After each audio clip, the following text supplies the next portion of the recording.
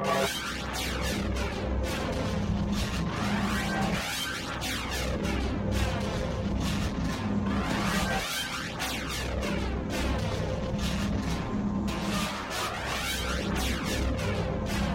blind to the worlds within us, waiting to be born.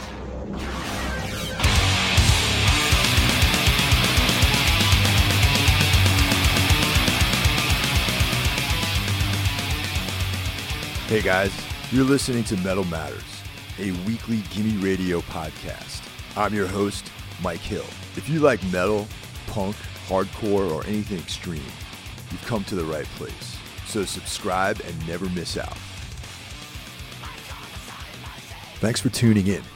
My good friend, music journalist Jay Bennett is back for another episode of Classic Records. This time around, we're covering At the Gates, Slaughter of the Soul. A record that most will agree is iconic and has changed the course of death metal, inspiring a whole legion of bands. If you dig the show, please share, leave an iTunes review, and tell all your friends about it. If you want to hit me up with questions, suggestions, or just to say hi, the best way is to DM me on Instagram. My Instagram handle is Michael_DC_Hill.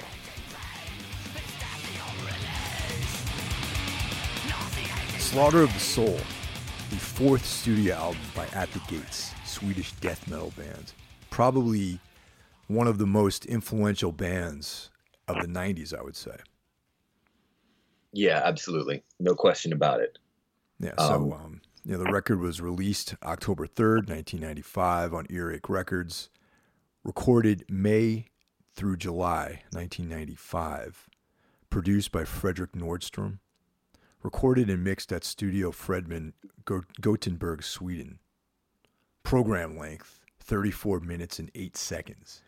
Tomas Lindberg on vocals, Anders Jorler on guitar.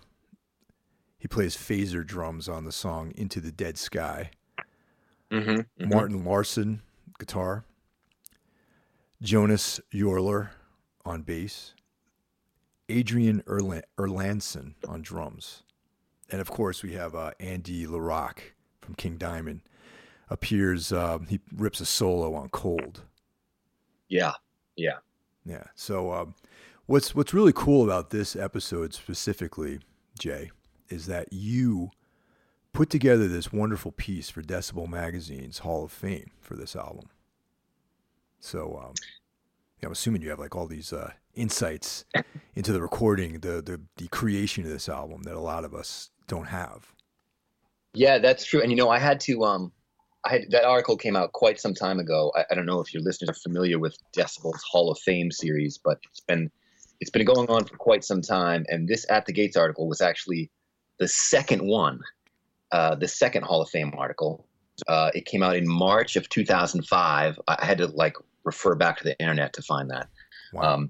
The first album in the Hall of Fame was Rain and Blood by Slayer. Oh, great. So this was the second one we did. And I had to go back and review because it's been some time, 14 years or something. But going back over the article, and I remember speaking to those guys about this record, and I was very excited because I don't think I had spoken to any of them before. And I loved this record then. I love it now. But what was interesting at the time, among many things, but Martin Larsson, one of the guitar players, he had, by the time I spoke with him in, probably early 2005 or late 2004, depending on the interview took place, he had kind of stopped playing music. At the Gates was not a band at the time that I did these interviews. They broke up 10 months or so, something like that, after this record, after Slaughter of the Soul came out. And they got back together in 2007. But at the time I did the interviews, they were not a band. And Martin Larsson had not only not played music in quite some time, he hadn't spoken English in so long. He was nervous about. I remember corresponding with him on email, and he was like, "I haven't spoken English in 8 years, Wow. So I don't know how this is going to go." Oh, man. Yeah, I thought that was pretty funny. Yeah, what's actually kind of interesting is a lot of people back in the '90s were saying that Slaughter of the Soul was the Reign in Blood of the '90s. So I think it's really sort of there's like some synchronicity here with Decibel going for Reign in Blood with their first Hall of Fame record, and this being the second one. Yeah, absolutely, absolutely. And I think what was especially interesting about Slaughter of the Soul is that it seems like there was kind of this wave of melodic bands, of melodic death metal bands coming out of Sweden. With your Dissection, I know, is kind of like on that black metal, death metal kind of line, but they were definitely more melodic than all the other black metal bands. So you had Dissection, you had At the Gates, you had Dark Tranquillity, In Flames, all these kind of bands that were injecting melody into this. And how I saw that play out, at least in the States, and I think I'm sure you saw this too. Most of the bands that seemed to pick up on that at first were hardcore bands. Oh yeah, definitely, for sure. I mean, there was Darkest Hour. Yeah, that band comes to mind immediately. Year of Our Lord, which was a probably lesser known metallic hardcore band from New England. Yep. And then later, Black Dahlia Murder. Black Dahlia Murder, and then you had the bands, and then you have the bands that everyone knows, like the Black Dahlia Murders, and then especially in Massachusetts where we came up, you had Shadows Fall and Killswitch Engage and all these kinds of bands that were sort of riding that line between metal and hardcore, and but definitely like melodic death metal, like that was the thing, and At the Gates was definitely at the forefront of all that. Like I didn't see, not to diss those other bands, but I didn't see any of those bands saying like shouting out In Flames or Dark Tranquillity in their interviews or something. It was always At the Gates, Slaughter of the Soul. Yeah, well, I mean, that record, I remember hearing it in the 90s, around 95, 96, that time frame, and I was like, I'd never actually, it was a death metal record, but prior to that, the death metal that I knew was like, Carcass, Morbid Angel. I think Nile's that first Nile record was out.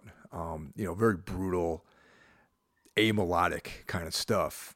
And then when I heard Slaughter of the Soul, it was like an Iron Maiden kind of thing. It was like if Iron Maiden was a death metal band, it would sound like this particular record. Yeah, absolutely.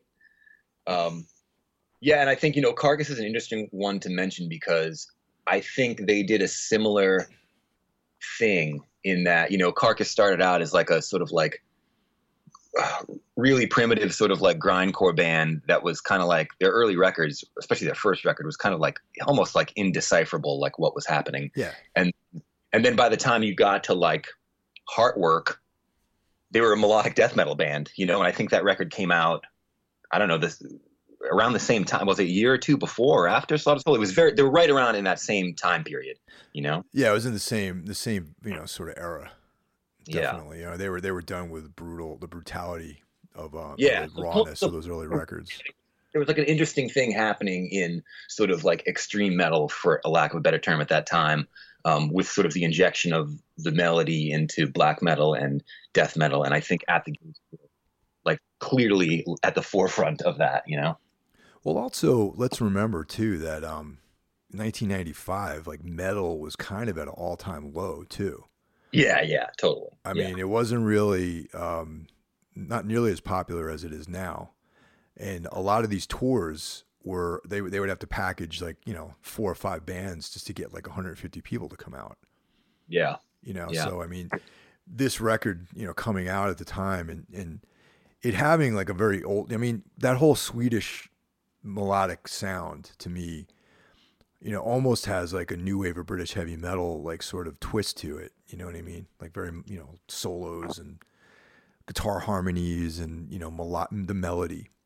Yeah. So, absolutely, man. Absolutely. Yeah. So for them to like reach further, like back into like almost like a hard rock sort of vibration at that particular time, and to be as successful as it was, I thought was like, pretty unlikely yet amazing. Yeah. No, I agree, man. They were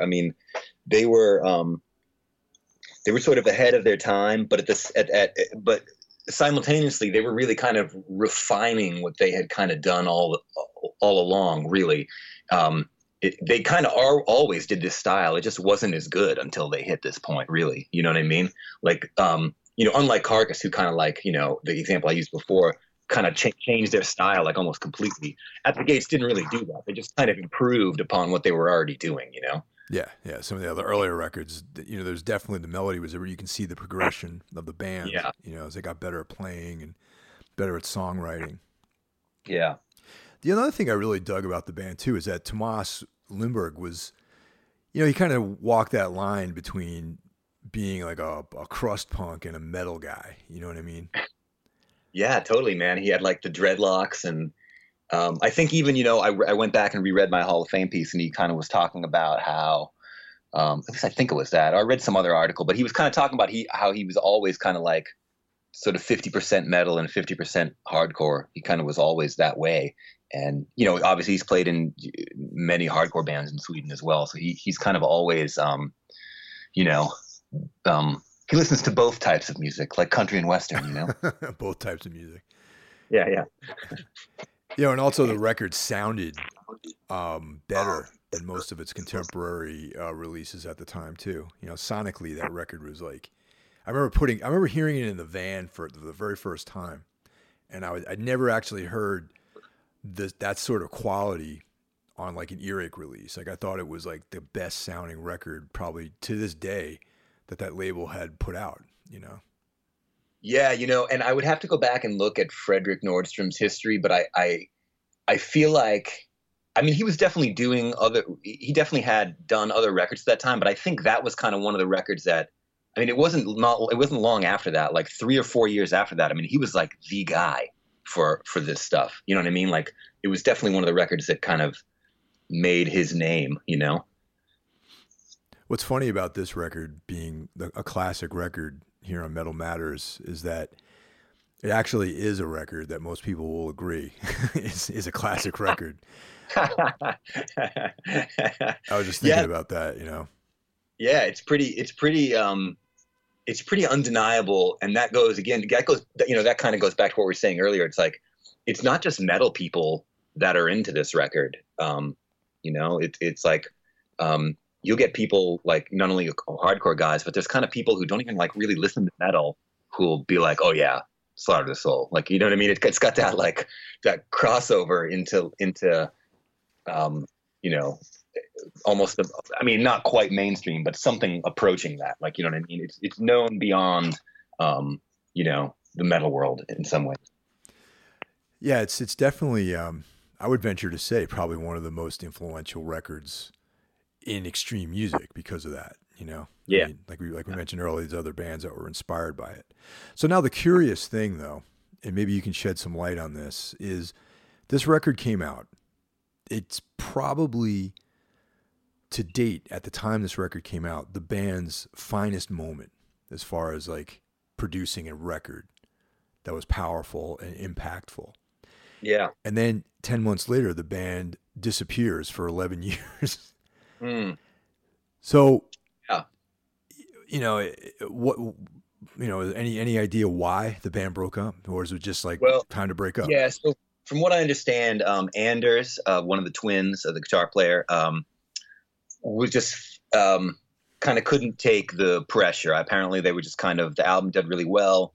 They toured, they toured Europe, they toured the States. They were kind of all set up to do another one. Earache was kind of like chomping at the bit, wanting another record, and he kind of just didn't want to deal with, they were getting tour offers after tour offers, like these tours had stacked up for like months on end. I think they were on tour for like 7 months straight before they broke up, like something ridiculous like that. And he was just like, I can't take it anymore. And so he quit, and they were like, well, he writes most of the music. What are we going to do? And ironically, I think, and I have to double check this to make sure I've got the right twin, because I always get Anders and Jonas, the twin brothers, confused. So ironically, Anders quit again. So the band got back together in 2007. They did 2 more records, including one that came out like last year. Yeah. And Anders quit again before that record came out, and they went ahead and did another one without him, anyways. But they were concerned at the time. At the time of the Slaughter of Soul time, they felt that they couldn't do that. So they broke up. But another interesting thing that speaking of I think the fact that they broke up so soon after this came out, and it was such a good record, it kind of cemented their legendary status. And that was kind of borne out because Thomas Lindbergh is kind of quoted as saying, it's not often that you see, his royalty checks were more like 8 years after the record came out. Or like when it came, like, you know what I mean? Like you don't see that very often where like the record is selling more 8 years later than it did when it came out. I mean, it's pretty unusual, I probably should have researched this before this conversation, but do you know if that record charted at all? I don't know. I'm not sure. I mean, I highly doubt it charted in the States. Maybe in Europe somehow, but I'm not sure. I mean, it's funny. There's also some quotes from the band members from that time talking about how they got a lot of good reviews, but they also got like an alarming number of bad reviews too when this record came out. So it kind of wasn't maybe the instantaneous hit that it maybe seems to be in retrospect. You know what I mean? Yeah, I find that odd because I do remember when it came out, and I was living in Boston. I was working at the Newbury Comics warehouse, and along with like a cast of future luminaries, including members of ISIS and Blood for Blood and whatever. And I remember everyone loving this record, man. I couldn't. It's like people that I was surprised like this record. You know what I mean? Yeah. Emo kids, like we were talking before, metal kids, hardcore kids. So, yeah, I just always remember people glowing about this album, and it was undeniable to me that it was a fine record. Yeah. Oh, absolutely, man. And it's still, I listen to it. This is one of the records I come back to regularly. Like, it's been out for 20 plus years at this point. almost 25 years. Crazy. And it is one of those records that I find myself gravitating back to. I had it on CD for years and years, and I actually just bought a vinyl copy of this like last year. I think I never had it on vinyl, and I was like, yeah, you know what? I that's one of those records I've got to have it, And it just doesn't. It holds up, man. Too, it was great in '95, and it's great now. How did you find this record? Was it like something that came to you as far as like you were writing at that point, I think, right? No, I mean I hadn't quite started writing yet. Okay, so this came out in '95. I want to say I came across this because I was before I started doing the show, there was a show on WERS in Boston called Nasty Habits, which was the metal show. And I started doing the show in '96 at some point. Okay. But the guy who did it before me, with Mark Thompson, who he would, they would always get the new releases in at the station. And this was one of those new releases. And he played it for me when it was new, hot off the press. And I was like, instantly blown away. And then this was something that we would play like regularly on that show. I mean, it was a staple. Even back then, I mean, I took over that show in '96 and I was still playing it, when it was like a year old or so, 2 years old. Yeah, I'm pretty sure that's how I heard it. Yeah. Wow. Nasty Habits, WERS. Yeah. I was just talking about that show. Does that show still exist by any chance? I don't think so. No. But wasn't there like the demise of that radio show happened because someone like literally forgot to renew with the college or something like that? I don't know how the show ended, but there's an interesting the story about how it started is fascinating. Not to get too off track, but I'll just give the brief synopsis. Apparently, it was started by a guy who was not even a student at Emerson College. He just kind of bluffed his way into it and started the show. And that guy was later arrested and convicted of a murder charge, like Really? years and years later. Yeah, like long after I had even done the show, like at some point in the early 2000s or something. Yeah, which is crazy. Yeah. Now, another quick question about Nasty Habits. Yeah. Were you the DJ when my old band played on Nasty Habits, or was it Thompson? Or were you there?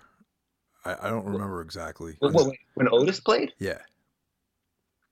I think that would have been Thompson. Okay. Yeah, that would have been Thompson's era. Yeah. Yeah. Those are good times. Yeah. Definitely. Yeah. Back to At the Gates. Yeah. Yeah, I mean, I remember hearing this at, like I said, at the Newbury Comics Warehouse, and that was like, 96.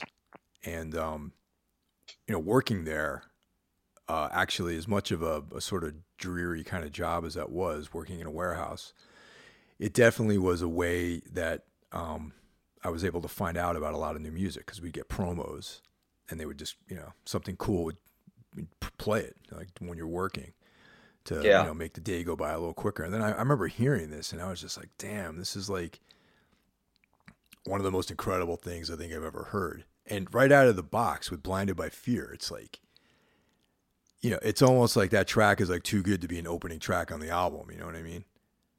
Yeah, and funny story about that song. It was the last song that they wrote for the album, and they wrote it specifically because they felt they needed an opener. They felt they didn't have one. And Anders, that the song was written very quickly, and he thinks it's the worst song on the record, or at least he did. Yeah, he did at the time I interviewed him in whatever it was, 15 years ago. That's what he told me. Yeah, it was almost like an afterthought. It was like they're the equivalent of like, Paranoid for Black Sabbath, which was like they just needed to fill up the space, and so they wrote this song in like 10 seconds, and it becomes the classic, track. What other tracks do you dig on this record? Like, do you have any favorites? I mean, man, the title track is like unstoppable, and Cold, of course, is really good. And I've got some fun facts about both of those songs. The famous, everybody knows, in the title track, the very beginning, Thomas Lindbergh shouts, "Go!" Yeah. That apparently they were so meticulous about the vocals, that took 40 takes to get that, just the go, the go, 40 takes to get it just right where Thomas and Frederick Nordstrom wanted it. 40 takes. And the lyrics for Cold, my other favorite, apparently Thomas Lindbergh wrote the lyrics after watching Menace to Society, the Hughes film. Yep. Huh. Yeah. I don't see the connection though. Well, the song is kind of about societal decay, I suppose. Okay. So I guess that's where it comes from. And there's another movie reference in the film, or a sample even, the sound of the gun cocking at the beginning of Suicide Nation. Yeah. That is that's from Reservoir Dogs. Oh, okay. Yeah. That's a favorite film of mine, actually. Yeah, there you go. I mean, there's so many guns being cocked in Reservoir Dogs. It's hard to say which one, but they sampled one of them for Suicide Nation at the very beginning. It's possible that there is only one sound of a gun being cocked being used throughout the entire film. It's true, because all that stuff is all done, and it's all like sound replaced, like sound design. It's like Lars Ulrich's snare on Load. Ugh, God.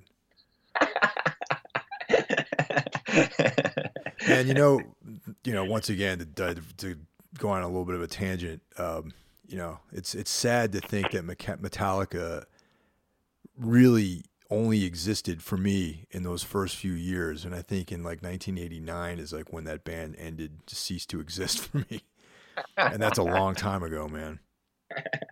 Yeah, it is. But speaking of drum motherfuckery, can we say that? I don't know. Maybe you can edit that out. Yeah. It's a good word. This was from my article, the Hall of Fame article. This was kind of a new thing that wasn't being done that much in 1995. But Adrian Erlandson's kick drum, 20% of it or roughly 20%, is the kick drum sound from Pantera's Far Beyond Driven. They mix that in. And 20% of his snare is actually the snare from Rain and Blood. Really? So that's what he told me. Yeah, and that was like, and Slaughter of the Soul is one of the first records that's not like a big commercial, like major label record to do that, apparently. Yeah, it's that leads back to what I was saying earlier. Like, you know, like this is probably, I think to date, you know, 2019, probably the best sounding record, you know, Earache has ever put out.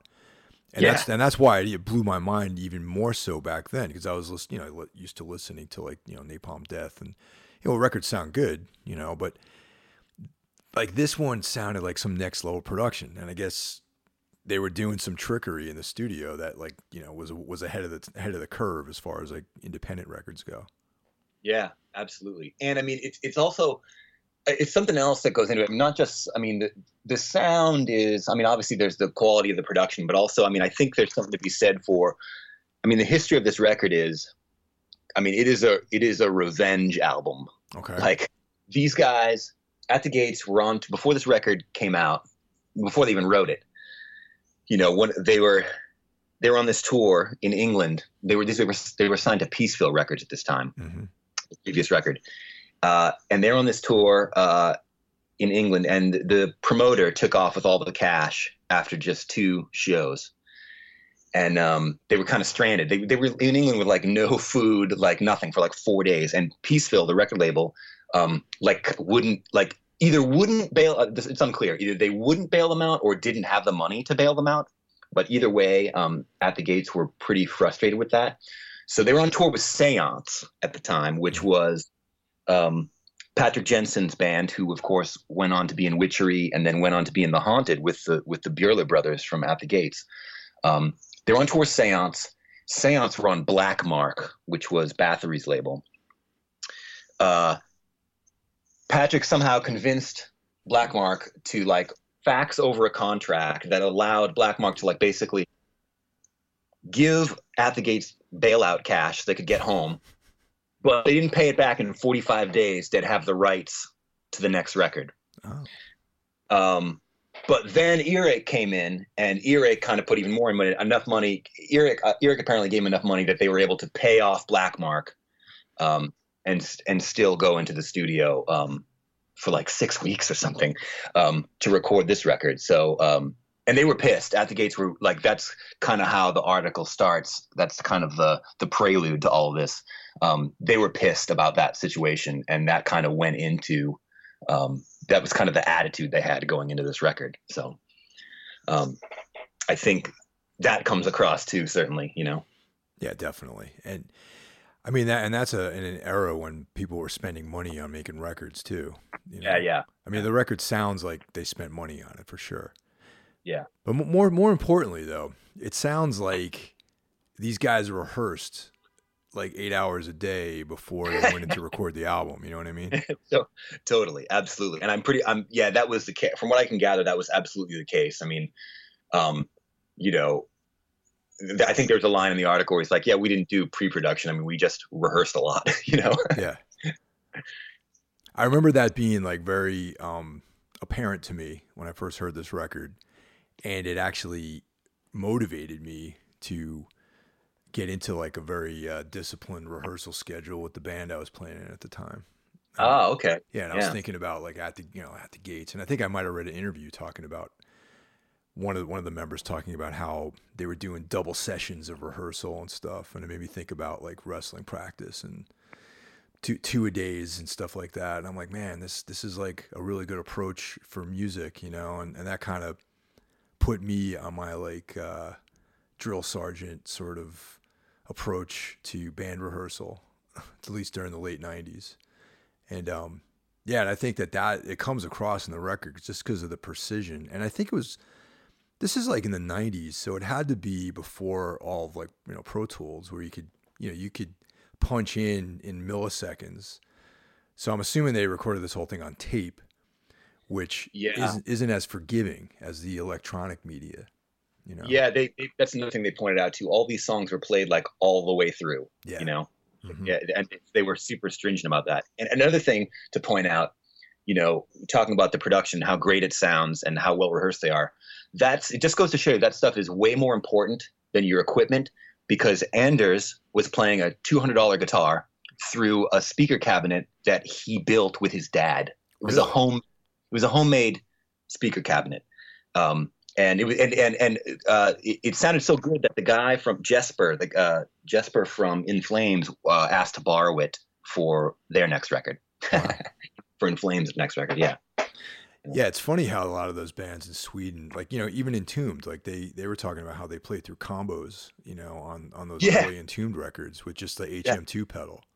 Yeah, yeah, which sounds insane to us now, but it's like, I'm pretty sure those not that the Burzum records were like sonic masterpieces, but I'm pretty sure that all that stuff was through a combo amp too. Oh yeah, I one of the things that's memorable about Until the Light Takes Us is Varg talking about making the first Burzum record, and he didn't want to spend any time getting sounds, and he instructed the engineer to come up with the worst sounding microphone possible. And that would be perfect for the record. And I guess they recorded a lot of that using just like headphones or something like that, Yeah, like insane. Yeah. But you know what, man? Like the use of the HM2 pedal, which is like that Swedish guitar sound. Yeah. I've never been able to like get that to sound the right way, recorded or live. It's never worked. My experience with it is that it's like so distinct that it makes all those, it instantly when you hear it, and it's even like I don't even have one anymore, but when I did have one, I would turn it on and be like, oh, that sounds just like that record, which is great. But it's also like, well, do I want to just sound like all that other stuff? You know what I mean? It's like, so like, I can pick it out, like on I can pick it out when on a record, when there's a big HM2 revival seems to be happening lately, and it's like just so obvious. It's so distinct. It just seems like you're signing up for this like pre-made. It's like it sounds prefab at this point. It doesn't have the magic that it had on Left Hand Path or something like that, Yeah, definitely. And this is like the second revival, I think, of the HM2 pedal. Yeah. There was one I remember like maybe 10 years ago. I felt like there's tons of bands putting out records and touring, and I'd look down and I'd see these dudes all playing through HM2 pedals. And I like bought several of them because I wanted to find, I figured I'd be able to find one that sounded cool that I would like, but I never was able to make it work for me, really. Yeah. And I just remember we toured with a band one time in Europe, and the guitar player he was the HM2 guy, and it was all cool, like when you're doing single notes, but then whenever you went to chords, it was just like, you couldn't even discern like what chord was being played, you know what I mean? Yeah. But actually, I don't know if these guys actually used HM2 on these records. I don't know. Yeah, I don't know. See, that's a good one. See, I think whatever they did, I remember reading. Okay, so they if I'm remembering the article right, they used a bunch. They tried many different amps and many different pedals. They didn't name any specifically.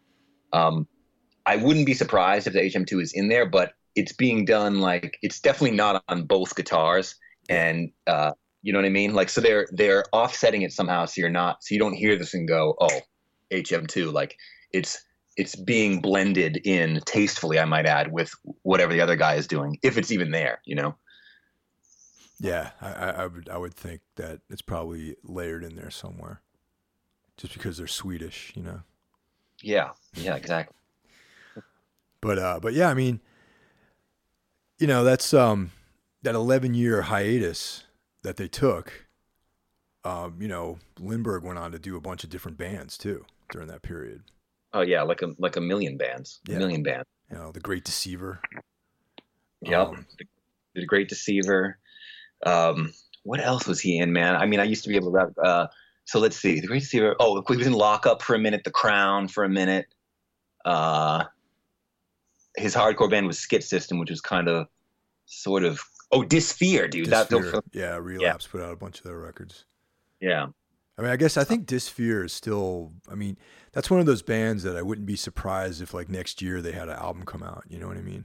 Yeah, It just no, seems absolutely. like this project thing that is always sort of in production at some point. So I mean, yeah, it was 11 years before before they got back together, but it was actually almost 20 before they put out another record.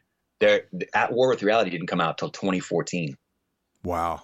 Yeah, because it Yeah, started out as just like reunions, I think, right? yeah, Like they were just gonna yeah. go and play like Slaughter of the Soul like live, and then Oh, I remember doing like interviews for years with them where they're like, no, and the same thing with Carcass. Nope, we're not putting out a new record. We don't want to tarnish the legacy. No, no, no, no, we're not going to do it.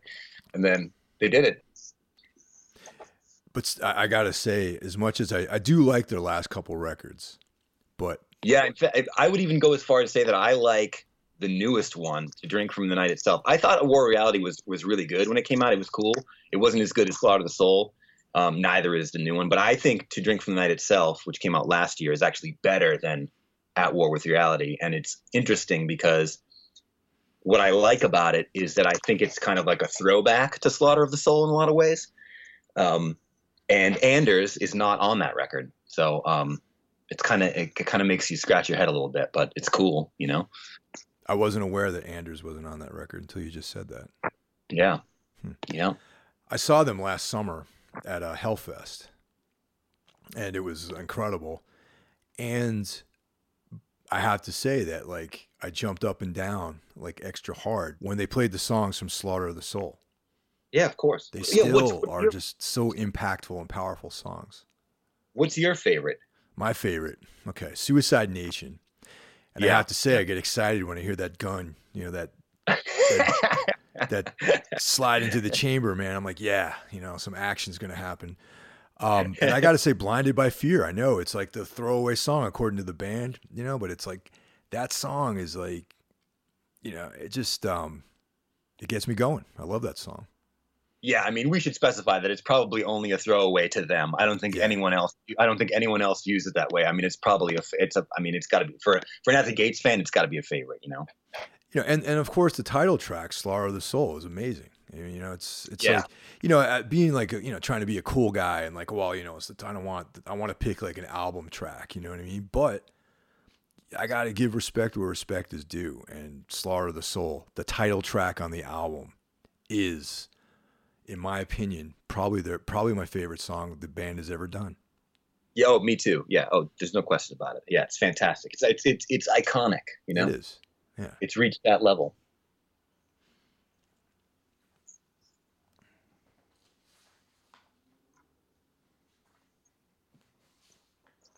Just going through my notes here real quick. See if I got Okay. anything else.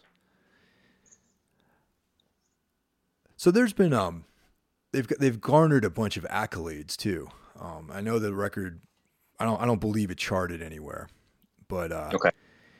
in 2005, the album was ranked number 300 in Rock Hard Magazine's book of the 500 greatest rock and metal albums of all time.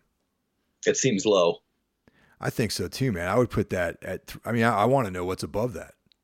Yeah, I mean, obviously if it's rock and metal, you're opening it up pretty far. Yeah, you might have like Sabbath in there, and you'll have like some Zeppelin. Yeah, But right, even with that sort of company, I would still put it in the top 50. absolutely. Yeah. Metal Injection ranked Slaughter of the Soul number 8 on their list of top 10 influential heavy metal albums. Okay. Yeah. And of course, Slaughter of the Soul was inducted into the Decibel Magazine Hall of Fame that Jay Bennett, wrote the piece for. True story. Yeah. True story. Yeah. So, it's been recognized. And like I said, unlike the other, most of the other classic records that we've, sort of cited here on Metal Matters, I think this one unanimously among the listeners, most people will agree that it's a classic record. Some people won't agree on some of the choices we made, but I think this one will definitely, the consensus will be that this is something of a classic record. As well it should be. Yeah. Yeah. So Jay, what's new and exciting in your world? Be it writing or music, anything happening? Let's see. I don't know. It's funny. It's felt like a little bit like old home week a little bit lately here, because I've been talking to you a lot about these classic records. I just did an interview with our old friend Trevor from Pelican, because they have a new record coming out. Right. I just did a story that's coming out soon for Decibel on Cave In, our old friends Cave In. Oh, great. Because they have a record coming out, and then I just wrote a new bio for Torch, because they have a new record coming out. So it's like all the old, all kind of like the old crew, are all kind of hanging around lately. It's funny. It's kind of a throwback to, I don't know, 15 years ago or longer, even 20. Kind of cool. I think we're playing with Torch in June at this festival out in Colorado. They're on the bill, but I don't know what the lineups are. It's like a 2-day kind of thing. And somewhere in that mix is Torch, Thou, we're playing, Jeff Wilson's new band, Chrome. Well, it's not a new band, but it's new-ish in the fact that it's something that he's going to be touring with. Chrome Waves is also playing. We're doing some dates together to get out there and back. And yeah, but I don't know if Torch is playing the same day we're playing, but it'd be cool if they were, because I haven't seen him in years. Well, John, who was their bass player, he switched to guitar now. I didn't know that. Yeah, he switched to guitar, and they've got their bass player is I want to say his name is Alex. He's the main dude from Wrong, that kind of noise and rock band from Miami. Okay, yeah, all right. Yeah. He's the bass player now, and John switched to guitar. And that's how it is on their new record, apparently, too. That's what they did. So, a little bit of a shift there. Yeah. But their new record is cool. It sounds good. Yeah, I should check it out. Yeah, I think it comes out in like July, but they might already have released a song or two. I don't know how that stuff works, but yeah, it's pretty cool, man. Yeah. Well, once again, Jay, thanks for breaking off some time to talk about these things. My pleasure, man. Anytime, Mike. I like this. This is fun. I like doing this. It's cool. Yeah, and thanks everyone for listening.